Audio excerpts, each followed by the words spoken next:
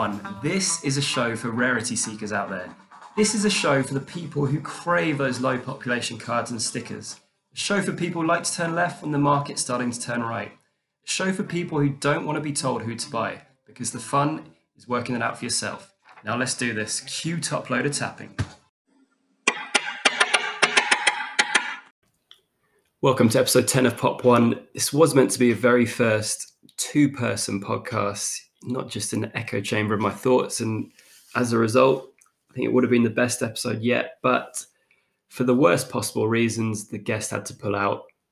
So yeah, and just, I guess I won't say who, just in case I'm invading their privacy. But the fact that just as a sign of how decent and professional, if that's the right word, the person was, that actually let me know that they'd have to pull out, which, yeah, I don't know how they had that would have been the last thing on my mind if I was in the same situation. But yeah, so I guess an impromptu episode instead.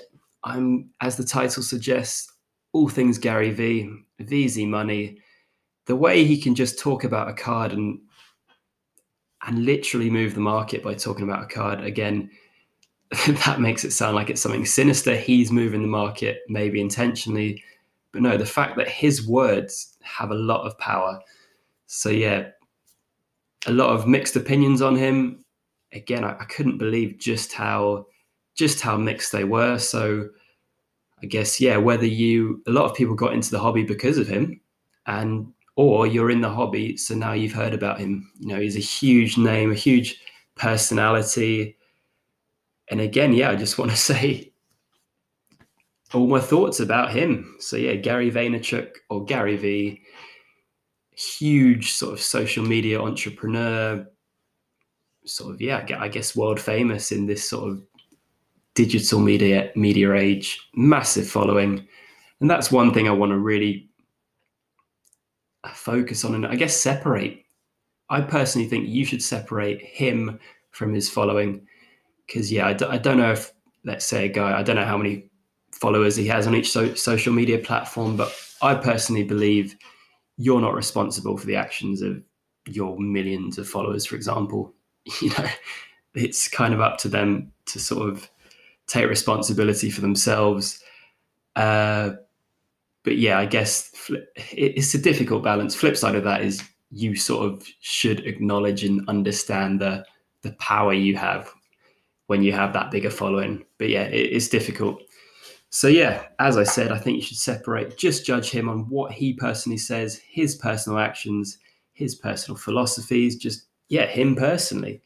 And so, yeah, I want to start right there. What does Gary Vee preach? He preaches research, research, research. He's incredibly passionate about sports cards. He's brought a lot of new eyes to the hobby, a lot of new people to the hobby, a lot of new money to the hobby. You know, you could probably say, I don't know, just to pluck a figure from thin air, you could potentially argue that, let's say, 10% of every sale you get is potentially down to him. You know, he's making people money, like with any card, just by helping grow the hobby. So I think that should be seen as a positive for starters. I mean, so the first time I became aware of him in cards is I was listening to a podcast or watching a podcast. It was on YouTube. It's quite a big basketball podcast. I really enjoy it. And the thing that really struck me was just how on the defensive he was. So it's probably about an hour and a half long. He's the big guest, so he's the main draw. Most of the questions and chat is sort of funneled towards him, quite rightly. And yeah, he would just, even when let's say the question didn't necessarily invite him to sort of defend himself, that's what he did. It was sort of an hour-long plea about why he's doing nothing wrong. And I found that really eye-opening. I'm like, wow, why does he feel the need to do this? I guess I found it quite sad. And yeah, just this, I was very unaware of this dynamic in the hobby. And what it seemed to come down to when I looked into it after that is, I think a lot of people who've been in the hobby a long time, long-term collectors, just feel a bit uneasy and I guess threatened by him. They feel I guess he's got too much power to influence markets. They feel yeah, maybe he's making some stuff too expensive, or there's too much. Although, if you're a long-term collector, you should have some of the best cards out there. You should be the one profiting most from this sort of extra attention and money he's bringing into the hobby. But yeah, just that really hit me. And to be honest, everything I've seen of the man personally, judging by what he actually says, and as far as I know does, I don't see the issue. I don't see what he's doing wrong. I literally define it as he is doing what all of us do, but he's got the massive following. So there are ripples from that. And yeah, I guess I potentially see him as a victim. Like, he feels like he can't talk about sports cards anymore, but because of what happens when he does, which is crazy. If he's clearly in love with the hobby, I guess he's back in the hobby, but this is something he did as a kid. I don't know how old he is, maybe late 40s. I don't know. Those wrinkles could be from just how incredibly hard he works. But yeah, he's clearly in love with the hobby. I mean, surely that's not up for debate. And yeah, things he personally preaches, do your research. I don't know what his saying is, 100 hours, 1,000 hours, but just do your research. And like I mentioned before once, that the research is fun, because if you love the cards or the players you're researching about, the research is a pleasure. The only reason you ever cut it short is because your eyes are falling asleep at 2 a.m. It's not work. So yeah, things he personally preaches, I think, are all the right things. He preaches about rarity. He preaches about, I don't know, looking for looking where no one else is looking. He loves the sort of oddball cards, which I'm a fan of. He's a big Kaboom fan, which I'm definitely a fan of, because yeah, rare, interesting cards, different cards. They sort of stand out, both literally and in terms of, yeah, how rare they are. But just all these things he preaches. But so I think everything he does personally is positive, but almost, I mean, his biggest problem is arguably he's so charismatic, and he's so good at motivating people that he empowers them to potentially, in my opinion, he empowers people, his following, to run before they can walk.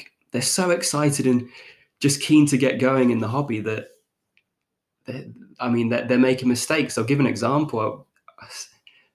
So you're watching YouTube, you get videos recommended to you, suggested to you. That's how I find a lot of new people. A lot of people who I go on to watch every week, that's how you first find them. There was one with Gary Vee's name in the title. So I clicked on it. It was a guy doing a mail day. He's new to the hobby. Straight away, he's making videos, because that's sort of one thing which Gary Vee preaches, just, social media, especially now during a pandemic, make content, get out there. It's sort of free to do. It's free marketing, I guess. If you talk about it in a professional sense, it's free marketing. Just go out and do it. Improve your skills, document your journey, just go for it. And yeah, a lot of his following clearly does that. I mean, and yeah, so Gary Vee's name was in the title. Shouldn't judge a book by its cover, but the fact his name was in the title, I sort of had an idea of what this video was going to be like right from the start. Click on it. He's going through all his first buys. Obviously, they're all referred to as investments. It's all about flipping them, not sort of long-term holds. They're not coffin cards or casket cards. He's not taking them to the grave.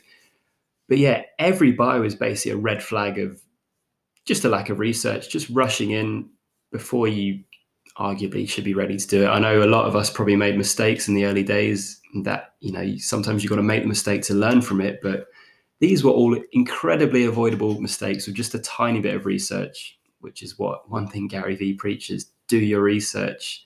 And yeah, mistakes I personally don't think he would make himself, although the UK traditions cards maybe suggest otherwise. But yeah, anyway, just to give actual examples, this guy in this video, he bought a Marcus Rashford 2018 World Cup card, and he thought it was a red parallel because not the border of the card, but the inside of the card around Rashford's body was red. And of course, that is just what every England card in that set has. It was just a base card. So let's say he's paid anything more than base card prices. He's got himself in trouble there. He also had Premier League Prism cards, which he thought were silvers. They were just base cards. Again, potentially got himself in trouble there. Another thing, he had a World Cup Story Pele sticker. So that's from 1990. He thought it was a 1970 original. And as a result, he was saying how this is going to be worth hundreds of pounds now. And if I get it graded, potentially even more. But again, I think he said he actually only spent £5 on that, but that's the giveaway in itself. You got this thing for £5, which is apparently worth loads more. It was just red flag, red flag, red flag. People running before they're able to walk in the hobby. And yeah, it was just terrifying. There's one, he made another point that he read about a player on a message board. He'd never watched play himself. And after reading this message board post, in his own words, he bought everything of that player he could find on eBay. So this player, I think it was Patrick Schick. Again, that's the only fortunate thing, because it was Patrick Schick. Presumably didn't spend a lot of money, but to buy everything out there of a player you've never seen play, like, it was just terrifying. And yeah, so I don't think he's going to have any luck reselling that stuff on, or at least for a profit. But that's just an example. There's probably hundreds of videos out there of people like that. And yeah, I guess Gary Vee fanboys, I'd call them, just people that he does empower, because he is so charismatic. And that's a good thing. That's not something to say as a negative. And especially in the sports card world, charisma goes a long way, because let's be honest, to generalize, it's a hobby full of introverts. It's a hobby full of, it's quite a nerdy hobby, collecting anything, to be honest, which my personal opinion is one of the best things about it. Because to generalize again, introverts and more nerdy people are generally more decent people, less likely to scam, less likely to just do dodgy, disingenuous things. But no, he is charismatic, so he does stand out in content creation terms. But yeah, the cost of that is he empowers these people just to be vulnerable, I guess. Sorry, not empowers them to be vulnerable. He empowers them. Because he empowers them, they go out and make all these buys, and because they haven't done their research, they are vulnerable. You can get swallowed up in especially if you're spending big money in this hobby. If you're not prepared research wise, you are vulnerable. Like, I'm not talking down about that example I gave, but genuinely, it's just coming from a good place. Genuinely, if I make any point here or on Instagram, it's genuinely from a good place. I just don't want people losing money. That's it. Like, I may not be right, but that's the place I'm speaking from personally. But yeah, you are vulnerable if you haven't done your research. And yeah, so that's just an example of his following. I don't want to make it sound like a cult, but yeah, in terms of what he says, I'm a fan. In terms of his followers, I'm not a fan. Like, I guess it's so why long-term people in the hobby might feel threatened by him is he's arguably sort of a symbol of this new culture of sort of flashing 20 of the same card. That might just be a base card. Again, there's another debate within that. The base card, you could argue, it's the most accessible card for a lot of people. So, don't talk down about the base card. If that's, if it's your favorite player and that's all you can get hold of, that is a special card. But obviously, because it is a base card, there's thousands of them out there. So that's the trade-off. But yeah, maybe he's like the poster boy or the symbol of this new culture of buying 50 of the same card, grading 30 of them. I don't know if he actually buys raw cards himself, so maybe that needs to be separated. But so me personally, I'd argue a lot of this current grading backlog is down to him. Like, it's it's a ripple effect from him. And I mean, so me, I personally like that there's a grading backlog, because I like that, let's say, PSA can't just magically make 5 new graders appear or 20 new graders appear to help clear the backlog. Because, grading should be, to be a PSA grader or a BGS grader, it should be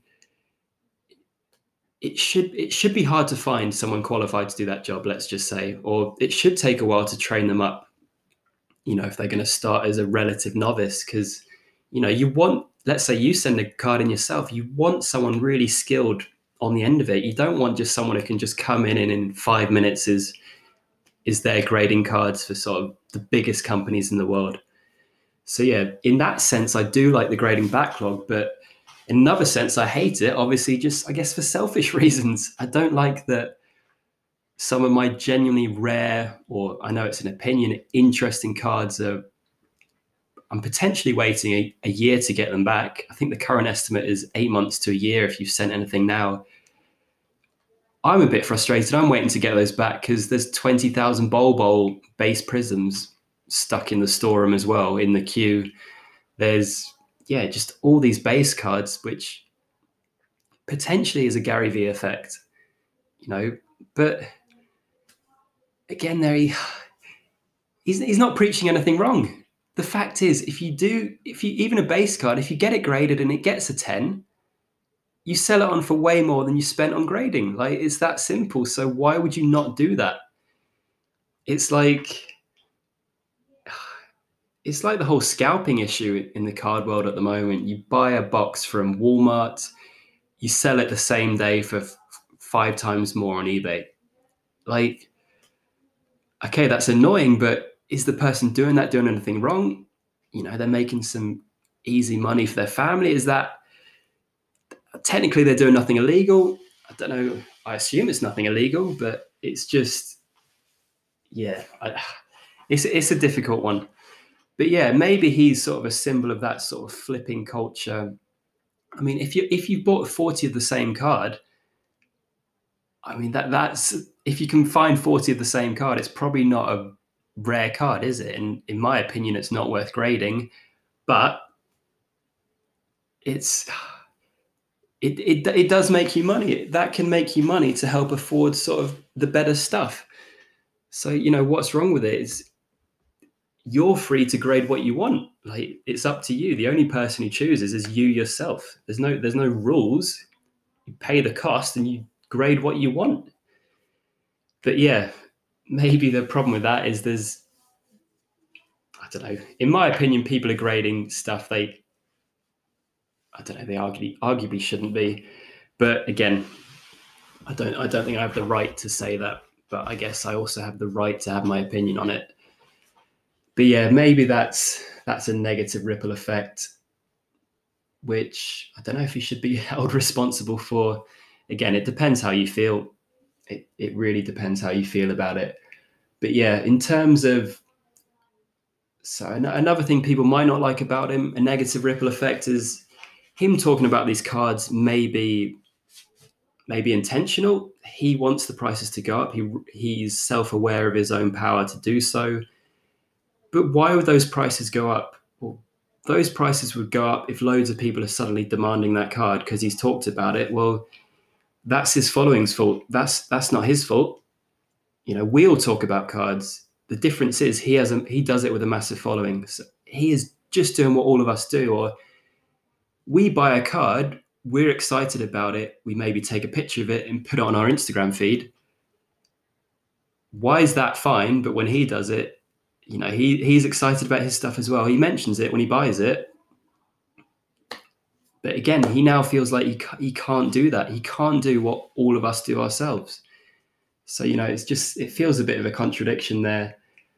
But yeah, the only reason what he's doing would be wrong is if he's personally selling these cards he's talking about, let's say a month after he has talked about them, as soon as the prices spike upwards, then yeah, he's profiting on something in a sort of a scummy way, I guess you'd say. But as far as I can tell, he's not dumping. He's doing a lot of pumping. I think this pumping is just pure excitement. Jesus, some bad thought, bad images in my mind right now. But yeah, he's pumping because he's excited about stuff he's buying, or he's excited. He buys it because he believes in it, or he's excited about it, or he's spotted an opportunity. That's literally what all of us do.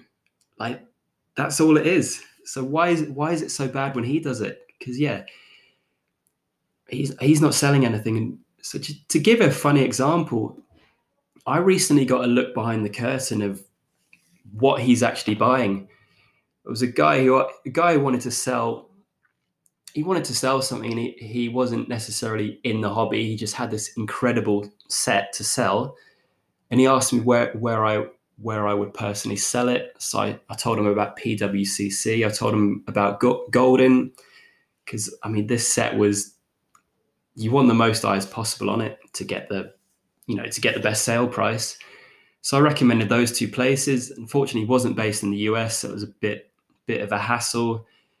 But then I said, well, to be honest, I know someone who loves these cards, because he has talked about them a year ago and 6 months ago.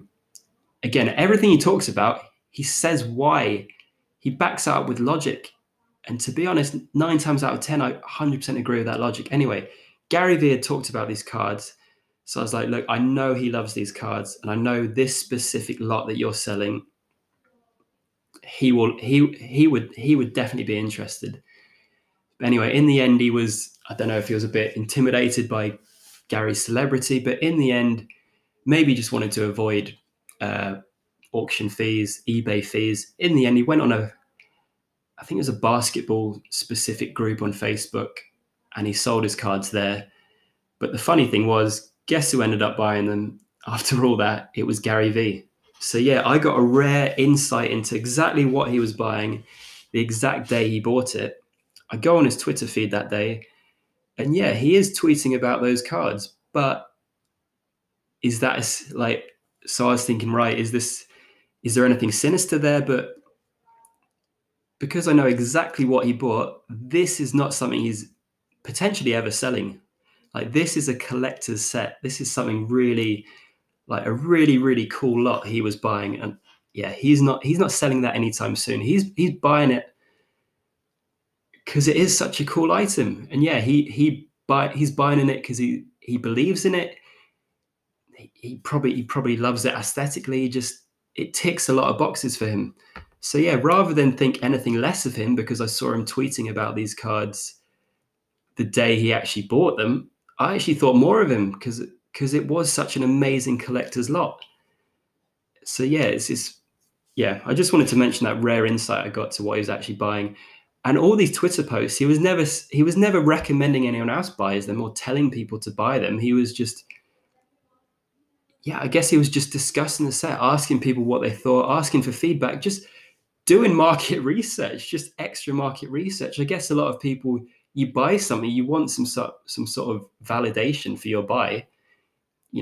Like, well, the way I buy is I buy because I want it. I don't really care what anyone else thinks. But I guess part of you does care what other people think, because yeah, you want to buy stuff which will also appreciate in value. That's the ideal sort of the bonus.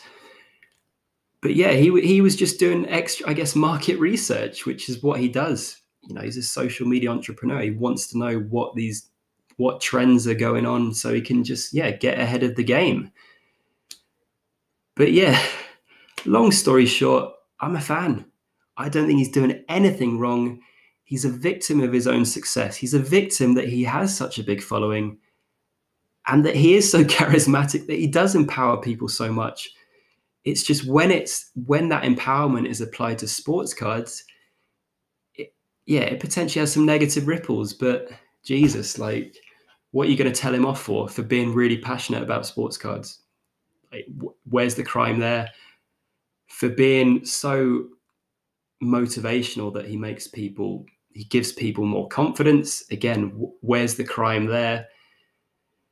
So yeah, long story short, he's doing nothing wrong. I think he would be a loss to the hobby if he does go into silence or hiding. I think the problem is purely his following, just people blindly following him. But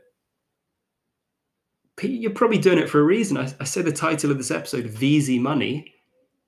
If you buy what he's talking about, it goes up in price. It is Veesy money. So it's maybe not blindly following in that sense, but yeah, it's exploiting his power, which, like, what can he do about that power? Does he have to become less popular so he can enjoy the hobby more? I mean, maybe say, okay, maybe just have these conversations in private with your friends. But yeah, I genuinely feel quite sorry for him. I think, yeah, it's a really weird dynamic. So I guess being a celebrity in the hobby, but a celebrity who loves the hobby. There's other figures out there, but I think Gary Vee is sort of the biggest personality in the hobby, if you like. I'm not going to count Logan Paul I don't know. In 5 years' time, if Logan Paul is still all about Pokemon, then fair enough. But yeah, Gary Vee, he's got 20 years plus under his belt. All things sports cards, baseball cards back in the day. Now, I mean, it's great. He's talking about soccer cards as well. That's great. He's given stickers love. He recognizes that that's sort of the European culture. And if you call, rightly or wrongly, Europe the home of football, again, I say rightly or wrongly, I think it's a shame that the best Brazilian players now have to go to Europe to make themselves world famous.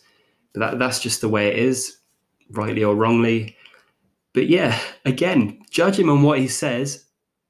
I'm a fan of almost everything he says. He backs it up with reasoning. He doesn't just say, buy this, that's it, which would in itself work. People would just flock like sheep and buy it.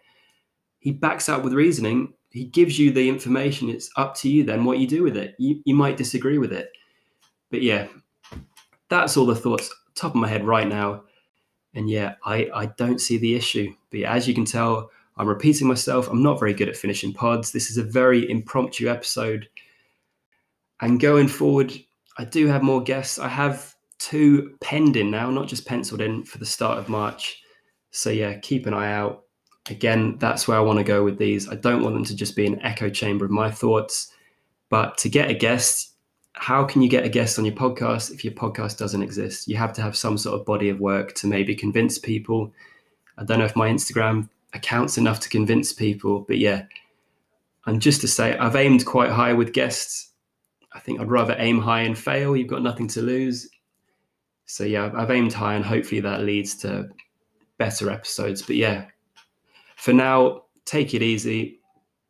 Yeah, enjoy the hobby. There's so much positive stuff out there.